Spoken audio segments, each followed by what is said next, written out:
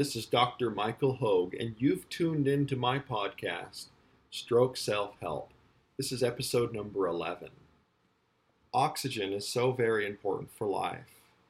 We need oxygen throughout the cells of our bodies, for our muscles, including the ones that cause our heart to pump, and we especially need a large amount of oxygen for our brain. In fact, lack of oxygen is the very reason a stroke causes serious brain damage. Nerve cells can survive without oxygen for only a very short time. With a stroke, the oxygenated blood cannot travel to parts of the brain, and what happens quickly is nerve cell death in those brain regions where oxygen could not go. An extremely common issue among people in general is that they are not using their lungs properly. I've already pointed out in a previous episode that the lungs serve as one of the waste removal systems of the body, and that it is necessary to exhale more completely in order to remove those wastes. Besides the unnamed cellular waste products the lungs have the potential to remove, another very important aspect of the lungs is to remove carbon dioxide. As you know, oxygen goes into the lungs and carbon dioxide is the byproduct that goes out. This mechanism is the basis for another very important pH regulation in the body.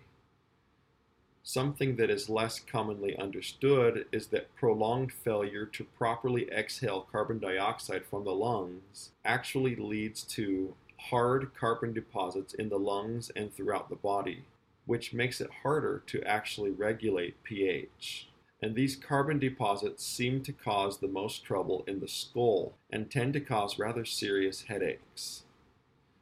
If you suspect that you or someone you know might be experiencing headaches caused by carbon deposits, there are a couple of things that you can do. First, the most important simple thing that you can do is to gently rub circles at the temples and other parts of the skull while yawning deeply. A little bit of skull vibration may also help, as will trying to blow up a water balloon, obviously not with water in it. These activities should help to clear the carbon deposits from the body and out of the skull. You should know right away if it helped, because the head will start to feel better, although maybe only for a little bit or only a slight amount. If the results are temporary or incomplete, it might mean that you need to keep going.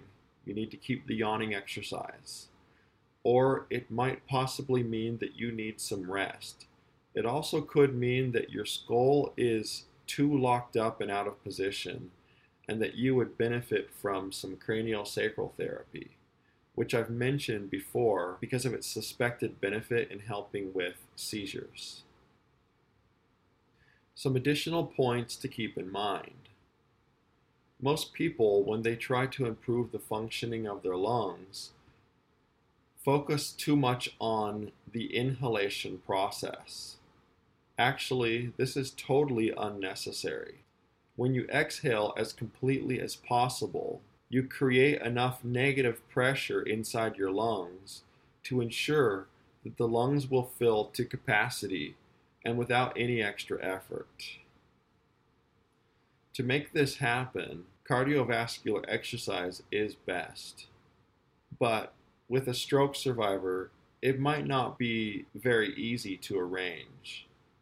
And you can actually cause a cardiovascular workout just by using fast breathing without even performing any other body movements. Of course, this can be measured by observing the heart rate and the respiratory rate. Finally, a volumetric incentive spirometer is an inexpensive medical device that could help a great deal. They usually cost less than $5 and help ensure that you exhale a large volume of air and that you do it at a very steady, controlled rate. I recommend that you buy one of these. Your use of this information does not form a doctor-patient relationship between us If you need medical advice, please consult a medical practitioner whom you trust. Well, that's it for now. Thank you for joining, and we'll talk to you soon.